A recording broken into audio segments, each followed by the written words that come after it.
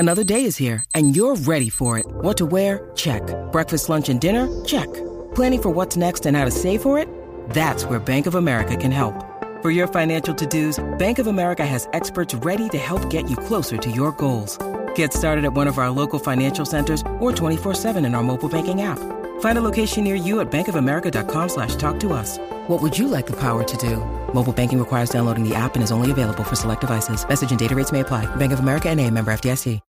When you need mealtime inspiration, it's worth shopping Kroger, where you'll find over 30,000 mouth-watering choices that excite your inner foodie. And no matter what tasty choice you make, you'll enjoy our everyday low prices, plus extra ways to save, like digital coupons worth over $600 each week. You can also save up to $1 off per gallon at the pump with fuel points. More savings and more inspiring flavors make shopping Kroger worth it every time. Kroger, fresh for everyone. Fuel restrictions apply. Support for this podcast comes from Frito-Lay and the 2023 Snack Bracket Championship. The Frito-Lay Snack-It Challenge is underway, and fans are voting on their favorite snacks to crown champion. We're talking about prime-time matchups between the best 64 snacks in the land. Will Ruffles Ridges reign supreme? Can Doritos defend their dynasty?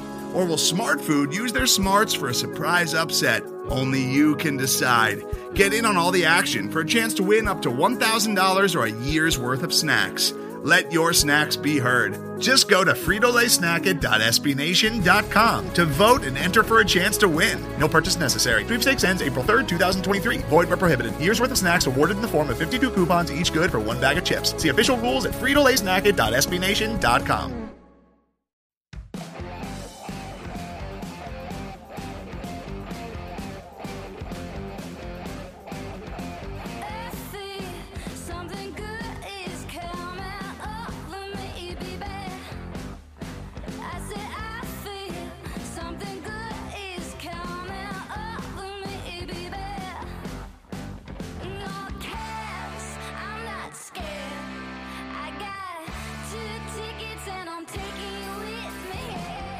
Hey everyone, welcome to the Cannon Cast. I'm your host, PD. I am joined today by the birthday boy, Eric Seeds. Happy birthday, man. Thanks, buddy. I spent the morning of my birthday making sauce and meatballs and watching Goodfellas, so I feel like I was living my best life this morning. That's a pretty good day. Another group that is having a relatively good time lately, the Blue Jackets, who have earned points in 5 of their last 6 games. That is something that we could talk about today. We could talk about all of the crazy trades that happened over the weekend in the NHL, some big players moving. But we're not going to talk about that. We're going to, at least not right away. Instead, we're going to talk about the player that has not yet moved, Vladislav Gavrikov. Now, there was so much information flying around once he started, being sat for trade-related reasons and not playing, which the team is 3-2-2 since he's been sitting out, which I don't know what that says, but... Dear other NHL clubs, don't listen to that. Yeah. Then, on Thursday night, to lots of people's surprise, the Boston Bruins, who had been rumored to be the team to get Gavrikov, a deal was supposedly in place, and then instead they traded with the Washington Capitals for Dmitry Orlov and Garnet Hathaway, and they sent a bunch of picks to Washington, and Craig Smith got rid of that contract, all that. Great trade for Boston, great trade for Washington, but then the Jackets were left holding the bag on Gavrikov. He continued to sit out over the weekend. No new trade is in place yet, but obviously that is still something that should be happening. Toronto traded on Monday for Jake McCabe, so that takes them out of the market for a defenseman. Maybe LA, maybe Edmonton. There are, reports out there the Jackets were maybe reluctant to retain salary or to take on a bad contract. Maybe reluctant to trade a Matthew Olivier type that Boston was looking for. So there's stuff that's been rumored, stuff that's confirmed. We just don't know. There's a whole lot of feelings going on here. I've got a lot of thoughts myself, but Seeds, what's your take on this? So I'm going to try and be as fair and level-headed about this as possible, because obviously I think Jarmo... I think Yarmo royally screwed the pooch here. But so from what I've gathered from reporting, it sounds like heading into last Thursday, or last Wednesday night, we had agreed for about a week or so on the framework of a trade of like Vladislav Gavrikov trade to Boston might look like. Something around a first and a third. Yep. Gavrikov going to Boston. It sounds like Boston could not take Gavrikov's cap hit. They couldn't make the money work. In some way, shape, or form, the Columbus Blue Jackets were going to have to take a bad contract back, i.e. Craig Smith, who it should be noted is a UFA expiring at the end of the year. That is a contract that it goes off the books on June 30th. It doesn't matter. Or we were going to have to retain on Vladislav Gavrikov. And it sounds like Columbus was reluctant to do that because they were hell-bent on, or from what it sounds like on reporting, taking that first-round pick from Boston, flipping it with one of their own picks and maybe some other prospects, Denton Matejchuk, for example, something along those lines, to Arizona for Jacob Chychrun, which they would have needed the cap space that they then couldn't retain or take on a bad contract. That would have priced them out of the Chychrun sweepstakes, which it should be noted, Chychrun, after this season, has 2 years left on his deal, at which point he goes UFA. And it doesn't sound like he's super enthused about the idea of coming to Columbus in the first place. Now, but he does not have trade protection, though, right? No, he doesn't, but it sounds like Arizona is trying to do right by him. Like, it was reported last summer, I forget if it was Hedger or Portsline that I saw reported that, like, there were discussions last summer. Chychrun had said, I don't want to go to Columbus. Arizona, like, kibosh that deal. Then Chychrun said his interest was kind of like reignited to some extent. It's not clear when Johnny Gaudreau signed here, but obviously, the Blue Jackets are dead last in the NHL right now. I can't imagine he'd want to go from Arizona to a team that is somehow worse than the Coyotes. Yeah, I've seen it reported that he is no longer interested in coming to Columbus, which understandably, I can't blame him. I can't blame him. So at that point, then Boston, I'm just trying to work through my timeline here. So then once it becomes clear that Columbus is not taking a bad contract back and they're not retaining a Gavrikov, Boston then goes shopping elsewhere. At which point, if you are Columbus and you have been here over a week and you understand the cap implications for Boston, how is it not like raising red flags to you as a front office that Boston is out shopping this deal around? Then it comes out that the deal goes down. Garnett Hathaway and Dmitry Orlov are being traded from the Capitals, so they get like a bottom six grinder and a pretty good defenseman who's frankly having a better year than Gavrikov for first and a third, and then Washington eats the Craig Smith contract. There's a pick that goes to Minnesota to eat salary somewhere. I'm not entirely sure where offhand. Because frankly, I was standing in Nationwide Arena with my mom on her birthday when this trade broke 25 minutes before faceoff, and it soured my entire mood, even more than the Jackets no-showing the first 5 minutes of that game. There's been reporting that's come out that like Columbus thought they had a deal. Boston obviously felt otherwise. My take on that is, unless it has been called in or is in writing, it's not finalized. This is the entire point of negotiations. You can shop this stuff around. You can shop your options. If you're Boston, you're saying, hey, I want a defenseman. Columbus isn't willing to eat salary for whatever reason. Hey, Washington, you're falling off a cliff and you're selling off all your defensemen. You've let it know you're open for business. Why don't you just give us Dmitry Orlov and we'll give you this bad contract in our first round pick? I cannot fault Boston one bit for making that decision. And I should point out that the first person that I saw report about the framework of our deal was Dave Pagnotta of the Fourth Period. And what he had phrased it as was the framework's in place, the first and a third for Gavrikov, but,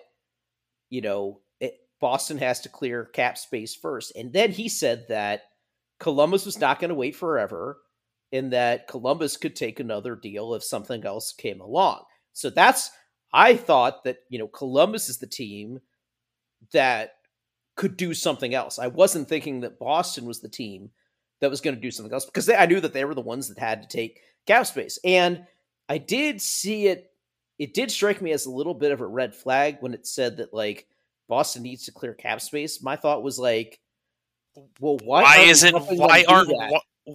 Columbus helping that? Yeah, especially like if that's a good deal for us, and to be clear, that's a very good deal for us. A first and a third for Vladislav Gavrikov is an incredible deal. Full stop. Right.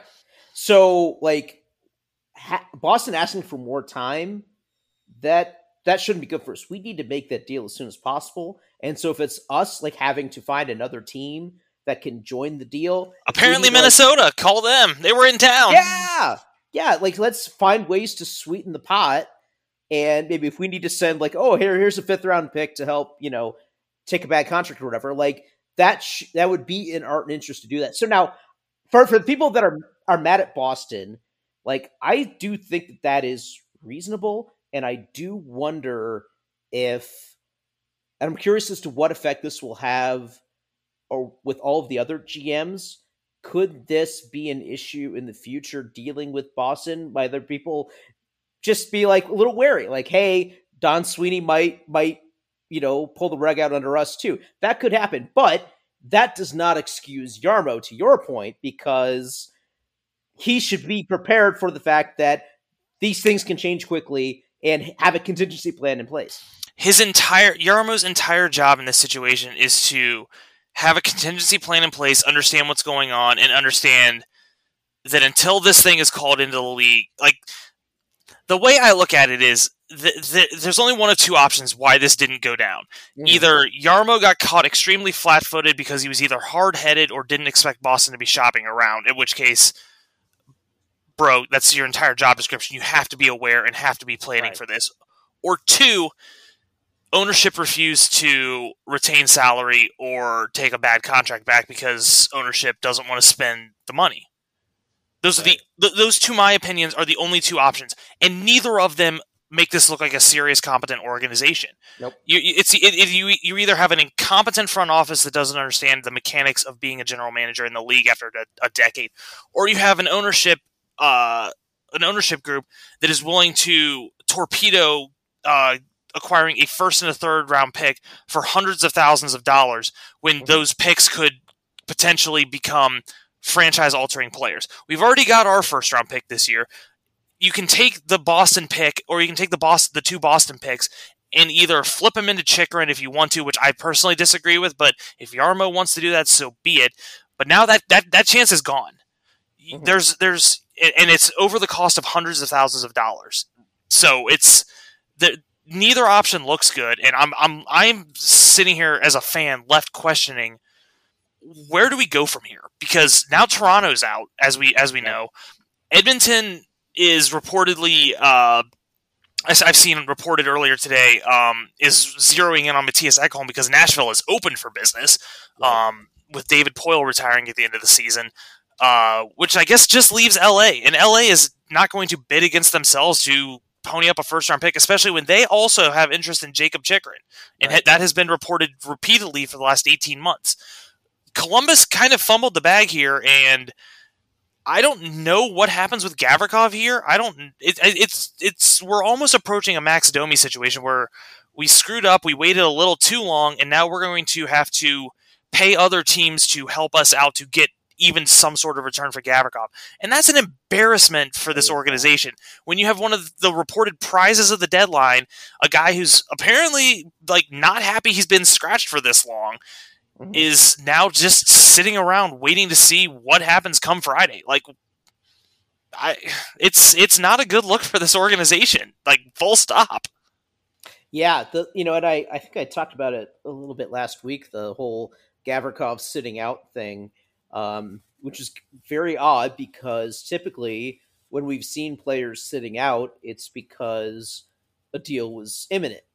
And in the case of Chychrun and Gavrikov, that was not the case. Now, it seems like within a week or so of Gavrikov starting to sit, that this deal was falling into place. Whereas, with Chychrun, it's not. But with Chychrun, he had asked for a trade. For at least since the summer, he's been saying with Arizona, okay, you've been trying to trade me, but now, yes, I actually do want to be traded. So he's willing to sit because he's going to get what he wants. Gavrikov didn't want to be traded. Now, he doesn't have a say in the matter. And the Jackets would not be trading him and not sitting him if he had signed an extension, but apparently they were far enough apart on that, which, again, is fine because he's probably asking for, he could probably get more on the market than the Jackets are willing or able to pay, which I'm fine with them not overpaying him based on the way that his plays decline. But I feel for him because any player that has gotten to this level is enough of a competitor that they want to play the game. And he wants to be there for his teammates, and for him to just be there, doing the morning skate and that's it. That is super hard for him. And I thought what happened, you can't really scratch these guys for 2.5 weeks. They can't be not playing for 2.5 weeks when they're healthy, can they? No. And yet here we are. And, you mentioned the thing about Nashville being open for business. This is another reason why it would have been prudent to move quickly. Move quickly while we controlled the market. But by waiting, Washington hit a skid, Nashville hit a skid, and then both those front offices made the decision, okay, we are not in contention anymore, therefore we are now sellers too. And that totally flips the market because then the advantage is not on the seller side. Now it becomes a buyer's market. And that's going to hurt our return now. Right, and as you said, right. now, and as other teams have been making moves, the other buyers have got their defensemen. Yeah, the loud noise you heard in Columbus, Ohio this afternoon wasn't actually tornado sirens, although Godspeed to everyone. Hope everyone is safe and okay. But that was actually the sound of Vladislav Gavrikov's trade market bottoming out because we're not. You can cross the idea of a first round pick for Gavrikov off the board. He might fetch a second, but that's it. We waited too long, and it again falls back to either the ownership is too cheap, and they didn't want to retain salary, which is absolutely inexcusable in a pro sport. Yeah. I fundamentally can't understand that rationale. Or Jarmo overplayed his hand and got caught flat-footed. Yeah, and the missteps that this front office has made in the last couple years have been so frequent and so. Johnny Gaudreau fell into the laps, yes. Signing Johnny Gaudreau was obviously great. They drafted Ken Johnson when they had the 5th overall pick. I love Ken Johnson. They got Kirill Marchenko, brought him over. I love that. Seth Jones trade was amazing. That was a home run. Yeah. Well, put aside what they're doing to Cole Sillinger this year because I remain convinced that this organization is ruining Cole Sillinger with every passing day. But the gigantic missteps that this organization has made in the last 18 months are increasingly harder to defend. Mm-hmm. Hiring Brad Larson, retaining Brad Larson, standing by Brad Larson, signing Eric Goodbranson to term and that money. That is probably, I would have been fine with them overpaying Vladislav Gavrikov by $1 million a year to keep him here because I think he's fine, but he's not. But you can't do that now because you have because you have that Eric Goodbranson contract on the books, which also should be noted cost you Oliver Bjorkstrand, a homegrown drafted player who was well liked and well received in the locker room. The missteps. It's getting to the point where I have obviously very much been a Jarmo. I don't think Jarmo's the guy for the job, but this is just like the final nail in the coffin, man. It's like you had one of the prizes here, and you could have done well to the organization and the future of this franchise to set them up for success if you would have just eaten a bad contract or retained some salary. But you're so hell bent on getting Chychrun because this team, it was reported on 32 Thoughts this morning that this organization thinks they can be contenders next year if they get if they get a Chychrun piece. They're delusional. That isn't I'm sorry, that is just not realistic in the NHL right now. Columbus is not passing Carolina. They're not passing New Jersey, who just added Timo Meier for pennies on the dollar. They're probably not better than the New York Rangers. Pittsburgh and Washington are hitting their skids because they're older. But then on the other side, you've got Boston, you've got Toronto, you've got Florida, you've got Tampa, and I'm missing someone else who is. You got the Red Wings who are resurgent. I don't think Columbus is better than any of those teams next season, regardless of if they added Chychrun or not. It's it's not real.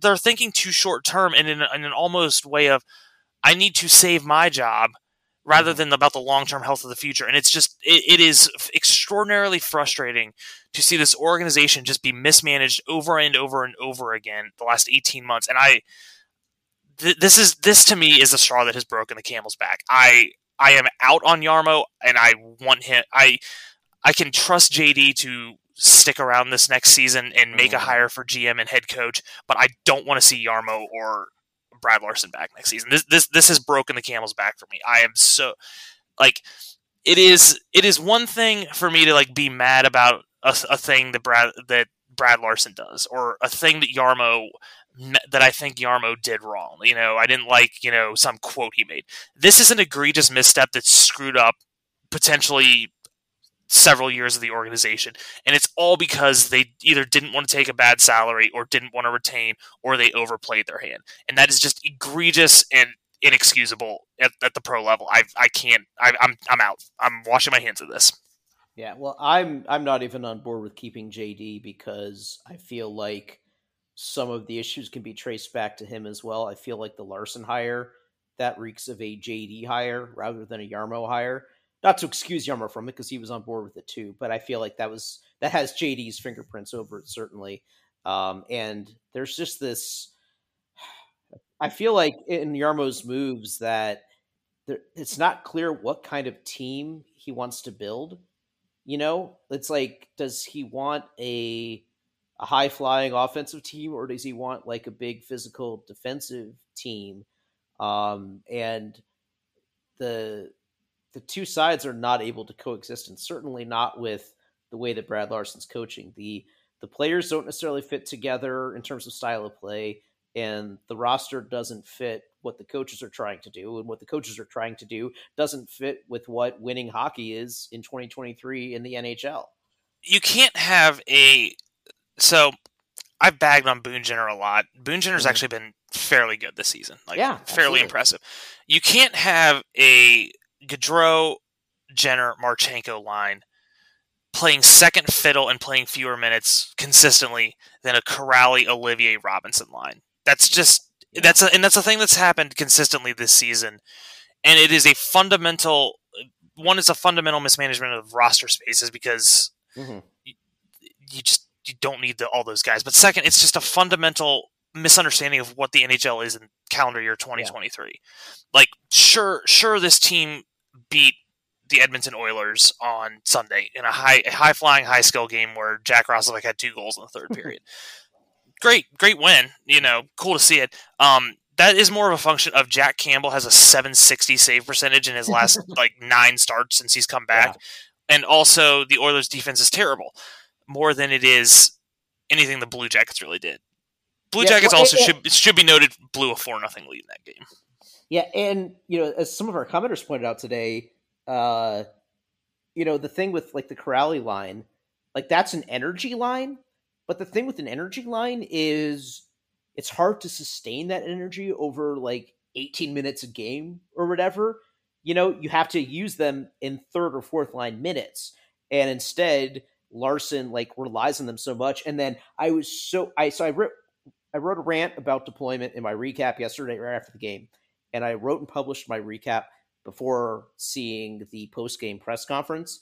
And in the press conference, Larson led with I think our guys just ran out of gas in the third period. But the thing is, in the third period, he went to a shortened bench. And the guys that he sat were the guys that also played the least minutes on Saturday's game. So it's of course the guys ran out of gas, because you're using the same players all the time in both sides of a back-to-back. Are you insane? And the players that he sat in the third period were players who had been the most effective in the first 2 periods of Sunday's game. The Sillinger line was doing really well. They got a goal. Tim Burney was the best defenseman in terms of possession numbers, and he didn't play down the stretch. Instead, you're playing Gavin Bayreuther down the stretch. What? How does this make sense? You have Burney and Goodbranson.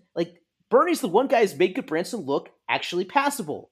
And so that you sit Burney and put Goodbranson with Peak down the stretch, and Goodbranson and Peak, those guys can be good apart, They are not good together, and yet Larson keeps trying it, and it keeps not working. It is, and you have a large sample size at this point of that not working. Yes, I think we have. I think this trade deadline and this last week and these answers to me and everything this organization has done basically since the day they started scratching Gavrikov for trade-related reasons has, to me, kind of laid bare all the issues of this organization. It's like they're not clear what they want to do from a direction of the team. They aren't super competent, apparently, or apparently they're cheap because they just, like, I think that's indisputable at this point. This is a cheap organization that, like, regardless if we're spending in the cap, if you're not willing to eat a bad contract over a couple $100,000 to get a first round pick, you're a cheap organization. I'm sorry. I'm gonna just say it. You're poorly coached and you fundamentally misunderstand what hockey is in calendar year 2023. It's kind of just laid bare that this whole organization on the hockey ops side needs a complete reset after this season. We need to bring in someone who has a clear direction with where they want to take this team, with the talent that's coming up. Because, like, we've got some talented kids in the prospect pool. You know, Jiricek's probably going to be here next year.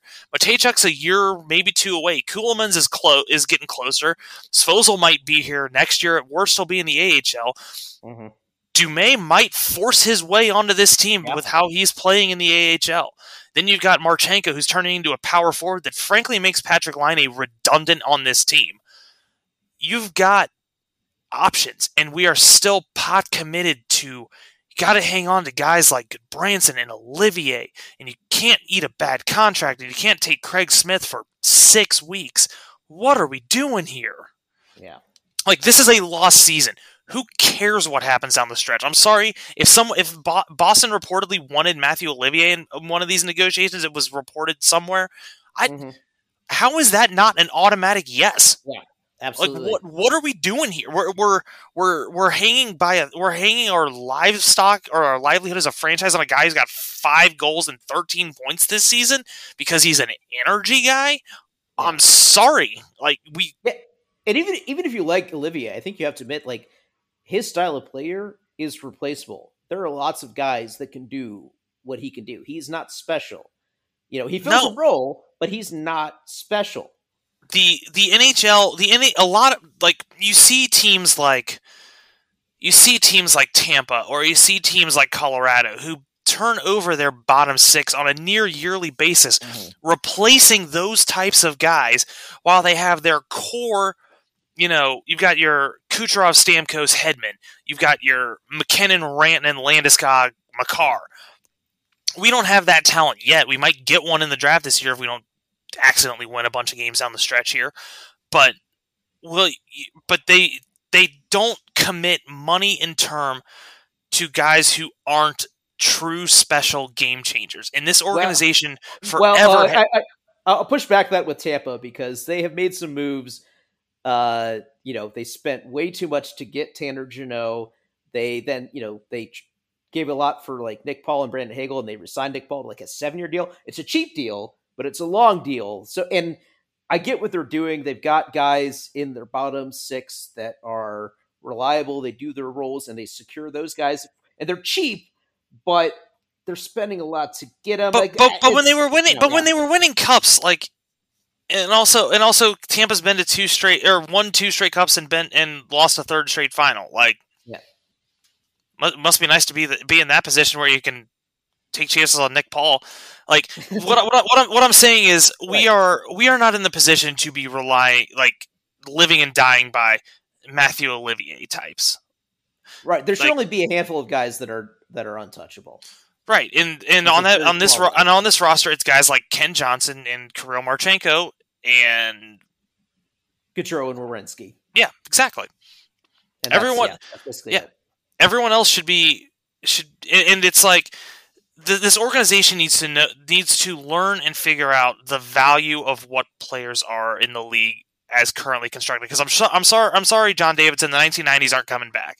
Mhm. Like you're not going to be able to clutch and grab and win 2-1 games all the way to hockey, all the way to the Stanley Cup. You're going to eventually I realize that it's popular to dig on Edmonton because they have these 2 generational talents and what have they won with it? It's not Connor McDavid's fault that Mhm. Peter Chiarelli put nothing around him for the better part of a decade. He's on pace to McDavid's on pace to put up 150 points this season. There is quite literally nothing more that dude can do. He is dragging that team, kicking and screaming. The issue there is the same thing of they have invested way too much in guys that are not important. Yeah, they gave Zach Hyman an 8-year contract. Yeah. One of the key, they gave to your point, they gave Zach Hyman an 8-year contract. One of the key things that the Pittsburgh Penguins did those years that they were winning titles with Crosby when Crosby was healthy was they just kept turning over the winger who's playing with Crosby, because anyone we put next to this guy is gonna put up 40 or 30 goals and 60 points. You have to recognize where you have talent and where you should be maximizing things. And the Blue Jackets have spectacularly done a terrible job of maximizing their areas of opportunity. And much as this Gavrikov situation is the latest example, you had a serious area of opportunity where you had the market cornered and people bidding against you for this one defenseman. You had a framework in place and you couldn't close the deal. And it's the latest example of this organization failing to close the deal, and it's time for someone else to take over. Yeah. All right, so real quick in the time we have left, it's time to make some quick hit predictions here for the trade deadline. So start with Gavrikov. Where does he go, and what return do we get? Edmonton for a conditional third. Ooh, okay. Jonas Korpisalo. Stays. Ooh, okay. That's a bold take. Gus Nyquist. I don't know. Somewhere for a conditional 7th that's, if he plays 50% of their playoff games, becomes like a 5th rounder. I would say Carolina makes sense for a deal. Yeah, like that. Given that they lost what's his face? Max Pacioretty. Yeah. And that they are also not able to get Timo Meier, and they need to make an ad forward, and they've been kind of silent here, so that one could make sense. Yeah. And they're in a position where even if Gus needs a little time to get his legs under him in the first round, they're probably going to win their first round matchup against Pittsburgh, Detroit, Buffalo, whoever comes out of the bag of cats that is the wild card race. Yeah. And I would say for both Gavrikov and Korpisalo, a package deal to LA could make some sense, because I think LA would maybe want a more trustworthy goalie going into the postseason, one with some experience. And the problem with LA is they are stuck with that Cal Peterson contract, and that's reportedly the hiccup with the Chychrun deal, is they want someone to take that Peterson deal off their hands, and we're not doing that. Because we've got our own issue with Elvis Merzlikins there. So yeah, I guess that could make sense. But but I still think there could be a market there. Now, what about someone with term like a Rozovic or a Peak or even a Jenner? Now, I agree we shouldn't trade Jenner, but do you see either of those 3 guys getting moved? Of those 3, I don't think Peak will move. I think teams are legitimately interested in Jenner. I just don't think Columbus is willing to trade their captain. If I were the front office, I would be open for business on Jenner. I'd be at least taking calls, because we know he's had back issues in the past, and he is obviously playing very well right now next to Johnny Gaudreau. Like, his value may never be higher the rest of his career. So I would be interested in unloading that, given even recognizing what center depth that we have, what problems that may cause. I would listen, but I would say that there is no way that we are going to get a package that matches what he is worth to us over the next 3 seasons. He's that on ice and off ice impact. He's that classic I hate to pull out a Bill Simmons reference here, but I'm going to. He's the classic, he means more to us than he does to you type player. Mm-hmm. Exactly. The one I could see, and I touched on this in my trade deadline preview, is Roslovic. Like, if you could ship him to a contender, he may not play as a center on that team, but he could fill in very nicely as a middle six scoring winger with some power play opportunity. I think Roslovic to the right team could make some sense, and I could see that. I could see a move like that happening. Maybe a Seattle. They certainly like the former Columbus forwards, so that could work. All right, so we will be back next week to do our trade deadline recap, and hopefully we'll have some good news to report. We'll see. All right, thanks for listening. We'll catch you next time. For more content from the Cannon, check out jacketscannon.com or follow us on Twitter @CBJCannon. If you enjoyed this podcast, please subscribe and rate us wherever you listen to podcasts. Our theme music is the song Green Eyes by Angela Perley and the Howlin' Moons. Angela's new album, Turn Me Loose, is out now. Go to angelaperley.com for more music and show dates.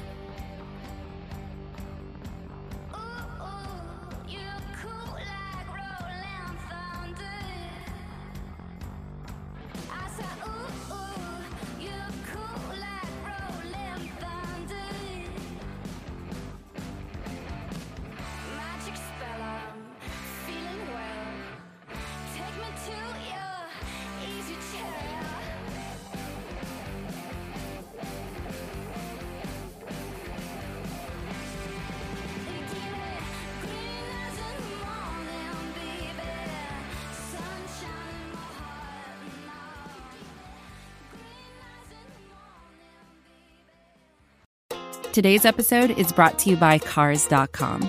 With over 2 million vehicles and 50,000 more added every day, Cars.com will match you with the perfect car for you, your budget, your life, your style. And if you're ready to say goodbye to your current car, Cars.com will get you an instant offer to cash it in. Just start by entering your license plate. Then get matched with a local dealer who will write you the check.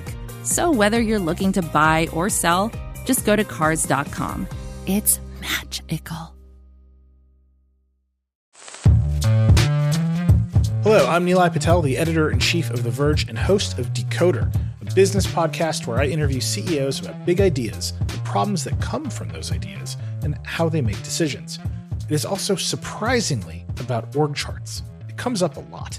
We're launching a new limited series that we're calling the Centennial Series, where I talk to CEOs of companies that are over 100 years old, like Xerox, Barnes & Noble, and more. There's no 100-year-old company that's without its struggles, and it's been fascinating to talk to these CEOs about which parts of these companies' history are important and which parts they can let go. A little spoiler for you, if a company is over 100 years old, there's a lot of drama to talk about. It's been a good time. You can listen to the Centennial Series right in the Decoder feed. New episodes of Decoder are out on Tuesday, and the Centennial Series is out on Thursdays. Check it out. We think you're really going to like it. You can get it wherever you get your podcasts.